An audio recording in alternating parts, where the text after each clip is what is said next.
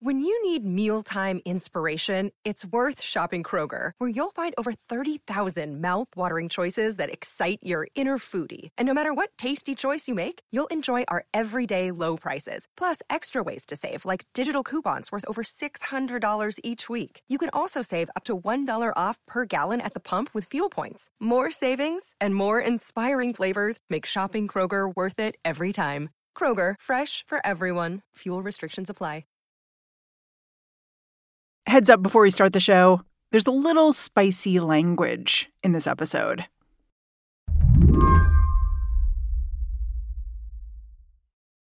Michael Schulman gets to go to the Oscars now. He covers Hollywood for The New Yorker. But in his heart, he is still the guy who runs the Office Oscars pool. The guy who memorized all of Meryl Streep's acceptance speeches as a party trick. What I'm saying is, he's a fan. I started watching them when I was, I think, 11. I have a very clear memory of watching the Billy Crystal medley in 1993. It's a wonderful night for Oscar, Oscar, Oscar. Who will win? The nominees for Best Picture are... He sang about The Crying Game and Unforgiven and all these movies I was too young to have watched, but I still loved the medley and thought it was so funny and loved the in-jokes that I didn't understand. And I'm just getting started! As you got older, did you ever get jaded about them? Or did you just always, it was just always straight love? No, I mean, I think the Oscars are ridiculous and absurd. I have a healthy irreverence toward them now, while also thinking like they're important. They're important as a cultural event. You say they're an important cultural event. Why do you say that? Because I feel like at this moment in time, there are so many people who think of the Oscars as just pretentious or racist or sexist. But why do you think we can't just let go of them? They are important in giving you a window into how the culture is changing, how Hollywood is changing. And every Oscar year is kind of a moment in time where you can see these growing pains and generational clashes that come up. I called Michael up to talk through this year's generational clash at the Academy Awards. In the biggest categories, bright young directors like the Daniels, the duo behind Everything Everywhere All at Once, will be going head-to-head with Hollywood giant Steven Spielberg. Spielberg is nominated for his autobiographical film, The Fabelmans. And Spielberg, he's got something to prove. You've written that Steven Spielberg has something of an Oscars curse. But the man has Oscars, like plenty of them. Like, why do you say he's cursed? Why does it feel like he's cursed? Well, I mean, yes, he has won several, but he's lost a lot. And I think people don't appreciate how often he's lost. You know, only one of his movies, Schindler's List, has won Best Picture. Do you think Steven Spielberg likes the Oscars? Yeah, I mean, I think he likes winning. And don't we all? I mean, who doesn't? But I think he has showed these glimpses through the years of really wanting it. And someone who's worked with him actually told me, you know, like awards validate him. He craves Oscars. He loves them. I'm projecting a little bit, but I would imagine that if he was going to win a sort of late career Oscar, he would want it for this movie because it's so personal. It would make sense. Today on the show, Steven Spielberg has been blessed with box office success, but cursed at the Academy. Why this weekend, you should not count the so-called king of entertainment out. I'm Mary Harris. You're listening to What Next? Stick around.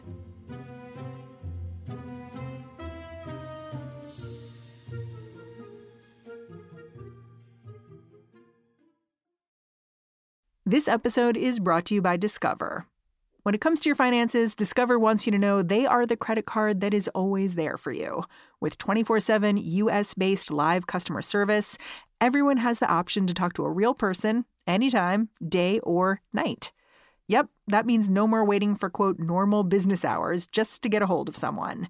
We are talking real service from real people whenever you need it. Get the customer service you deserve with Discover. Limitations apply. See terms at discover.com/creditcard. Step into the world of power, loyalty, and luck. I'm gonna make him an offer offer he can't refuse. With family, cannolis, and spins mean everything. Now, you want to get mixed up in the family business. Introducing The Godfather at ChumbaCasino.com. Test your luck in the shadowy world of The Godfather slot. Someday, I will call upon you to do a service for me. Play The Godfather, now at ChumbaCasino.com. Welcome to the family. No purchase necessary. VGW Group. Void where prohibited by law. 18+. Terms and conditions apply. This episode is brought to you by Progressive Insurance. Hey, listeners, whether you love true crime or comedies, celebrity interviews, news, or even motivational speakers, you call the shots on what's in your podcast queue, right? And guess what? Now you can call the shots on your auto insurance, too. Enter the Name Your Price tool from Progressive. The Name Your Price tool puts you in charge of your auto insurance by working just the way it sounds. You tell Progressive how much you want to pay for car insurance. Then they'll show you a variety of coverages that fit within your budget, giving you options. Now, that's something you'll want to press play on. It's easy to start a quote, and you'll be able to choose the best option for you fast. It's just one of the many ways you can save with Progressive Insurance. Quote today at Progressive.com to try the Name Your Price tool for yourself and join over 28 million drivers who trust Progressive. Progressive Casualty Insurance Company and Affiliates. Price and coverage match limited by state law. Let's start this show by saying no one should be feeling a whole lot of pity for Steven Spielberg. He's a billionaire, a world-famous movie director. He's doing all right. But Michael Schulman says, if you're going to feel a pang of sympathy for Spielberg, you're going to do that while watching the Oscars. Because for 5 decades, Spielberg has been chasing award show glory, and more often than not, failing to catch it. Michael wrote an article about all this for Slate recently. He called it Steven Spielberg's Oscar Curse. It was based on reporting from his new book, Oscar Wars, A History of Hollywood in Gold, Sweat, and Tears. The very first story Michael tells about Spielberg's mixed-up relationship with the Academy goes all the way back to 1976. Spielberg was coming off the whirlwind release of Jaws, which had broken box office records, and he'd invited a documentary film crew to watch as he waited for Oscar nods to come out. My name is Steve Spielberg, and I just directed a movie called Jaws, and Jaws is about to be nominated in 11 categories. You're about to see us sweep the nominations. We're very confident at this very moment. Can you just explain what happened? Right. So there was a documentary being made about the Oscars that year by something called TV. And I actually have a whole chapter in my book about the 1976 Best Picture race, which was an incredible year. It was One Flew Over the Cuckoo's Nest, Nashville, Dog Day Afternoon, Barry Lyndon, and Jaws, which is kind of the odd man out, you know, when you look at all of them. Wow. Like, that's the popcorn movie in there. It is as if God created the devil and gave him Jaws. And it was the first modern summer blockbuster. It beat the record for highest grossing movie ever made, finally beating Gone with the Wind. I mean, it was a pop culture phenomenon, and Spielberg was in his 20s. But I guess the question was, like, does that an Oscar make? So the movie was nominated for Best Picture, but Spielberg was not nominated for Best Director. And he was the only person who directed one of those 5 Best Picture nominees who was left off of Best Director. The slot went to Fellini. But in that moment, that the day of the nominations, he was in his office, and this crew was filming him, and he is watching the announcers read off the list of nominated directors, and I didn't get it. I wasn't nominated. You can see in his face, he just crumbles, you know? He's so devastated to not be nominated for Best Director. And he starts joking immediately. He's like, oh, Fellini got it. Fellini. Oh, Best Actress is up next. The Shark was an actress. You know, just doing all this shtick to try to cover over how palpably disappointed he is. This is a dark day in Hollywood. Absolutely. The sun is shining, but this is a very dark day for our pal. The greatest picture of all time was made, and they haven't recognized the director. Who made it? The Shark? It's a matter of logic. And he didn't show up that year. He didn't go to the awards. Wow. And he does say in the clip, like, this is a commercial backlash. Like, basically, people aren't nominating me because I was winning too hard already. Yeah, he says, everybody loves a winner, but nobody loves a winner. To you watching this footage, like, what did it tell you about Spielberg and his relationship with the Academy?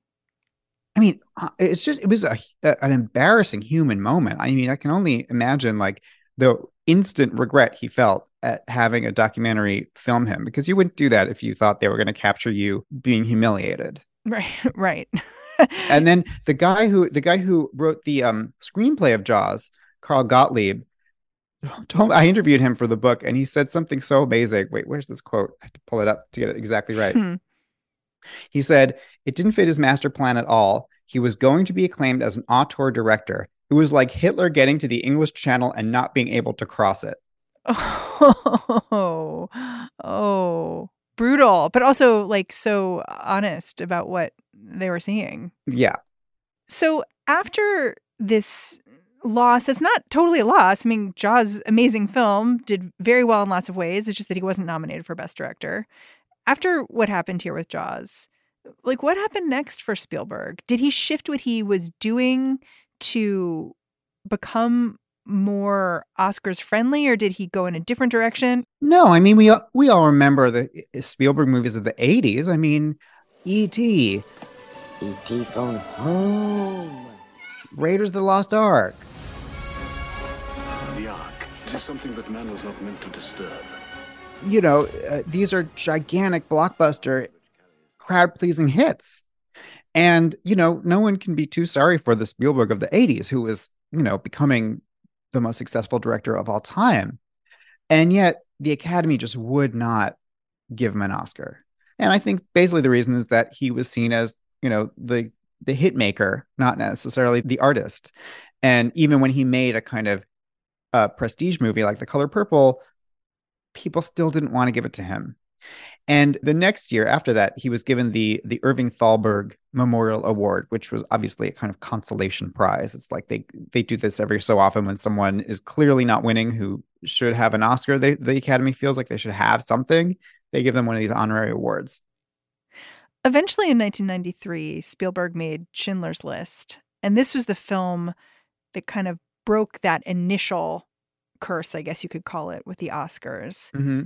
Can you tell me about that year and what it was about Schindler's List that you think shifted the tide for Spielberg? I mean, Schindler's List was really an event. You know, I remember going with my parents and grandparents. You know, we're a Jewish family. We all went together. It was an important thing for people to see because it was a movie that hadn't really, like no other that had been made about the Holocaust. And it was far from just an entertaining movie. It was almost like a referendum on what the Holocaust was and how we should remember it and how it should be depicted.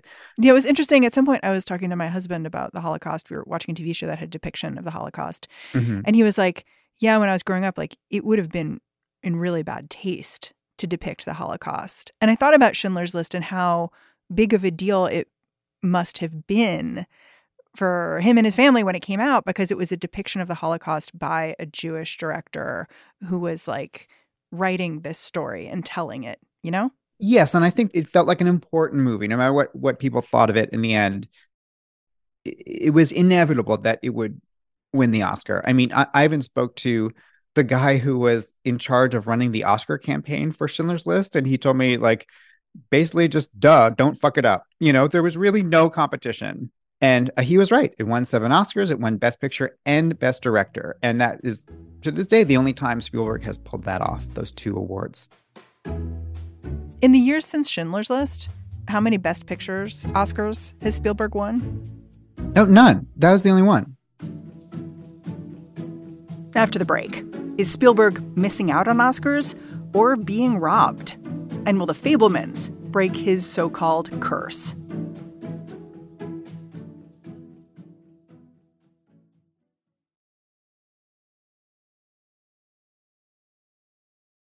After Schindler's List, the question for Steven Spielberg was how to keep the Hollywood momentum going. He answered that question with DreamWorks, his own movie studio, which he co-founded with Jeffrey Katzenberg and David Geffen. Michael Schulman compares the studio to a rock and roll supergroup, and that meant there were high expectations at the box office and on the award circuit. In 1998, it seemed like those expectations were being fulfilled with the release of Saving Private Ryan. Some private in the 101st lost 3 of his brothers and he's got a ticket home. It's not going to be easy finding one particular soldier in the whole damn war. Starring Tom Hanks and Matt Damon, Spielberg's World War II story seemed like a shoo-in for Best Picture for a lot of reasons. And it was not only his tribute to, the Greatest Generation. He very explicitly said it was about honoring his father, and he had a rift with his father for many years. He blamed his father for his parents' divorce. Yeah, so it was really part of his own personal reconciliation with his father, Arnold Spielberg. And so it was important historically, it was important personally for him. And it was, a craft achievement. Everyone talked about that opening sequence, that long D-Day storming the beach at Normandy sequence, which was, a battle scene like none had ever really been shot. So anyway, comes out in that summer, months go by, everyone's thinking, okay, we've got our Best Picture winner. And then along comes Shakespeare in Love in December at the very, very end of the year. Young Will Shakespeare is having a bad year. His last 2 shows flopped. And this was a Miramax movie, so it was Harvey Weinstein, and was basically everything that Saving Private Ryan was not. The show must go on. The last thing he needs right now is a nasty case of writer's block. Light, it's fluffy, it's clever, it's about love, not war. It's, it's about actors, which is very appealing to the actors branch of the Academy, which is by far the largest. It's about theater people. It's about women. And you write about how Harvey Weinstein really went for it in terms of campaigning for Shakespeare in Love to win. Can you just explain how he did that? Yeah, so he had been doing that throughout the decade and getting more and more aggressive about Oscar campaigning. So some of the things that Miramax did were they would basically leave no stone unturned. They would call Academy members and, say, have you seen the movie? Have you seen the movie? Can we set up a screening? If there were 3 Academy members living in Santa Fe, they would find those people and arrange a screening for them. They would blanket the airwaves with radio ads. They'd blanket the trades with for your consideration ads. One guy who worked with him told me they printed up this really fancy sort of glossy making of the movie book, and they quote unquote accidentally printed an extra 10,000 copies or something, and then just left them in Starbucks all over Los Angeles, so that they just had this way of just cramming it down people's throats and making sure everyone knew Shakespeare in Love. You got to take it seriously. More controversially was that DreamWorks got word through the grapevine that Weinstein was telling journalists to write that Saving Private Ryan was only good for the first 25 minutes, and after that kind of became a standard World War II movie. And when DreamWorks heard that, they were just enraged. I mean, they were coming for Spielberg's movie about his dad and the Greatest Generation. How dare they? So they went to the press. Press started writing about what dirty pool Weinstein was playing. Weinstein denied. He said, I loved the movie. I would never say anything against it. I recommended Saving Private Ryan to Hillary Clinton. But just from that moment through the Oscars, it just got nastier and nastier. Damn. I mean, it feels like so much about movies. You know what I mean? The movies are important and wonderful and great, but you just realize how invested folks are that they would smear each other in this way, Well, in a way, it started to resemble political campaigns, which have long and longer campaigning seasons and, Oppo research and, trying to play the press against the other movie. I mean, and this was, all happening against the backdrop of Monica Lewinsky and the impeachment of Bill Clinton. And there was people were writing at the time, how did the Oscars race come to resemble the grossness of Washington? So then when you get to Oscars night, what happened? So Spielberg won Best Director. A good sign. The movies are really neck and neck all through the night. And then Harrison Ford comes out to present Best Picture. And the Oscar goes to... And everyone I talked to from both sides said, okay, the Shakespeare in Love people basically were like, okay, we give up. We're not going to win. The Saving Private Ryan people were like, oh, well, of course they send out Indiana Jones to give the prize to the Spielberg movie, we're set, we're gold. And actually, multiple people told me as Harrison Ford was saying the name of the movie, like the S sound started. The Saving Private Ryan people, like one of them actually stood up. And then it turned out to be Shakespeare in Love, and it hit everyone like a frying pan. Actually, the head of marketing at DreamWorks at the time, Terry Press, said that she was watching from the mezzanine and she felt like her face was on fire because all the blood was rushing to her head. She was so furious because to her, this meant Weinstein had taken it from them. He had stolen this Oscar, and they were just the enmity all around just bubbled up and erupted. But then everyone in Hollywood started stealing that playbook. They realized, oh, if Weinstein can do this, we better do it too. And that's how you got the birth of the modern campaign season. The Fabelmans might be Spielberg's most personal movie yet. It's all about his parents and their divorce and his near obsessive desire to make sense of his world through a film camera's lens. You can hear how intense it is just by listening to the trailer. You always have to be the center of attention. Stop shouting at her! That has been nothing but disrespect from you. I'm your mother! Family, art. It'll tear you in two. The Academy has rewarded Steven Spielberg for this kind of emotionally raw filmmaking in the past, the way they did with Schindler's List.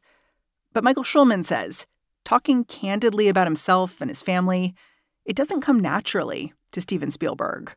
And when he does talk about this movie, it's quite touching. I mean, I saw him when it premiered at the Toronto Film Festival. I was there and went to a press conference, and he was on stage talking about how basically he wrote this movie with Tony Kushner during the shutdown, during the pandemic, and it really came out of this almost mortal fear of like extinction. He was like, I don't know how long I'm going to be here. I don't know how long humanity is going to be here. This is the movie I need to make basically before I die.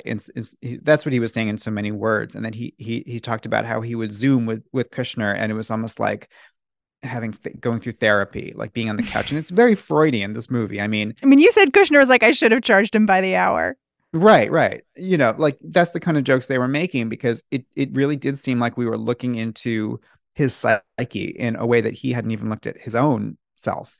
But I still think that he may go home empty-handed. I mean, it's funny, when I wrote this piece for Slate just about a month ago, I sort of had in my head, okay, maybe, you know, this might be his third win, his like the third win to cap off this long historic career.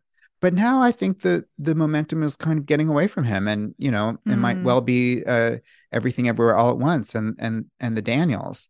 So I wouldn't be surprised if Spielberg loses again. Yeah, I'm glad you brought up Everything Everywhere All at Once, because thinking about this conversation, thinking about the Oscars this year, I couldn't help but be reminded of the Grammys when Harry Styles won and the internet just exploded at like, why not Beyonce? And, you know, if he won these categories, Best Director, Best Picture, I could see the internet exploding a little bit the same way about the Daniels and Everything Everywhere All at Once, which is an incredibly fresh movie with a primarily Asian cast. Mm-hmm. I don't know if you see that too. Yeah, I mean, Everything Everywhere All at Once really feels like a movie of this moment. And that's what's exciting about it. It's also, remember what I said at the beginning, the Oscars are how the industry sees itself. And part of the appeal of Everything Everywhere All at Once is that it's a huge hit, you know, and it's a huge hit that's not a franchise movie, a sequel to something. It's, you know, a weird indie personal movie. It feels like the future. And it is also, you know, not a movie about white people. And so I think next to that, The Fabelmans looks a bit old-fashioned as the kind of movie that would win the top award, but it also hasn't really done that great at the box office. And I think the momentum is behind Everything Everywhere so much because it represents a kind of exception to all these downward trends of people not going to movie theaters, especially if something is not a Marvel movie or Top Gun or Avatar or something. And Everything Everywhere is it's an underdog, you know. Underdogs always do well at the Oscars because people love that little, the little train that could. So if Steven Spielberg wins Best Director, Best Picture, like, does he deserve it? How do you feel about that?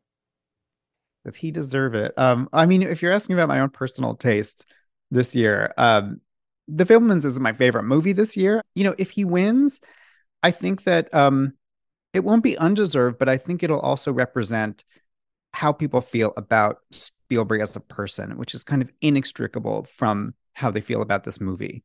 And when I saw the movie in Toronto, I didn't always connect with it, but I always felt like, okay, this is a valuable cultural document because this person has given us so much popular culture and ingrained, his imagination has defined so much of our shared cultural language, everything from E.T., Jaws, all of this stuff.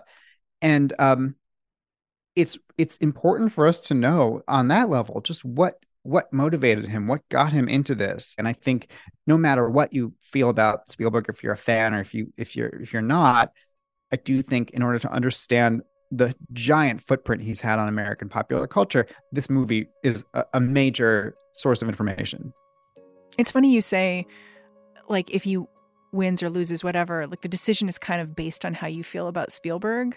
Because I feel like a lot of times with these measurements of success, if you're the person being measured, you try to think of it as like, oh, well, it's not about me, it's about the work. Like this is not a judgment of me. This isn't a yardstick of me. You're actually saying the opposite. You're like, no, this is a yardstick of him. Well, I hate to shock anyone by saying the Oscars are a popularity contest, but they are. Michael Schulman, I've had a great time talking to you. Thank you for talking to me about all things Oscars. Thank you. This has been fun. Michael Schulman is a staff writer at The New Yorker and the author of Oscar Wars, a history of Hollywood in gold, sweat, and tears. All right, that's our show. If you're a fan of What Next, the best way to support our work is to go join Slate Plus. Go on over to slate.com/whatnextplus to find out how. What Next is produced by Paige Osborne, Elena Schwartz, Madeline Ducharme, and Anna Phillips.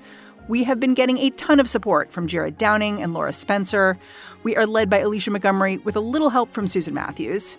Ben Richmond is the Senior Director of Podcast Operations here at Slate. And I'm Mary Harris. Go track me down on Twitter, say hello. I'm at Mary's desk. I'm handing off the reins to Lizzie O'Leary and the What Next TBD crew. Make sure you check out her show tomorrow and Sunday. And I will be back in the feed come Monday. Talk to you then.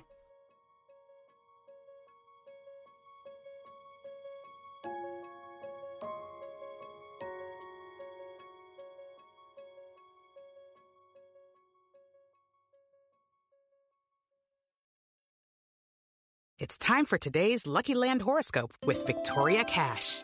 Life's gotten mundane, so shake up the daily routine and be adventurous with a trip to Lucky Land. You know what they say, your chance to win starts with a spin. So go to LuckyLandSlots.com to play over 100 social casino-style games for free for your chance to redeem some serious prizes. Get lucky today at LuckyLandSlots.com. Available to players in the U.S., excluding Washington and Michigan. No purchase necessary. VGW Group. Void where prohibited by law. 18+. Terms and conditions apply.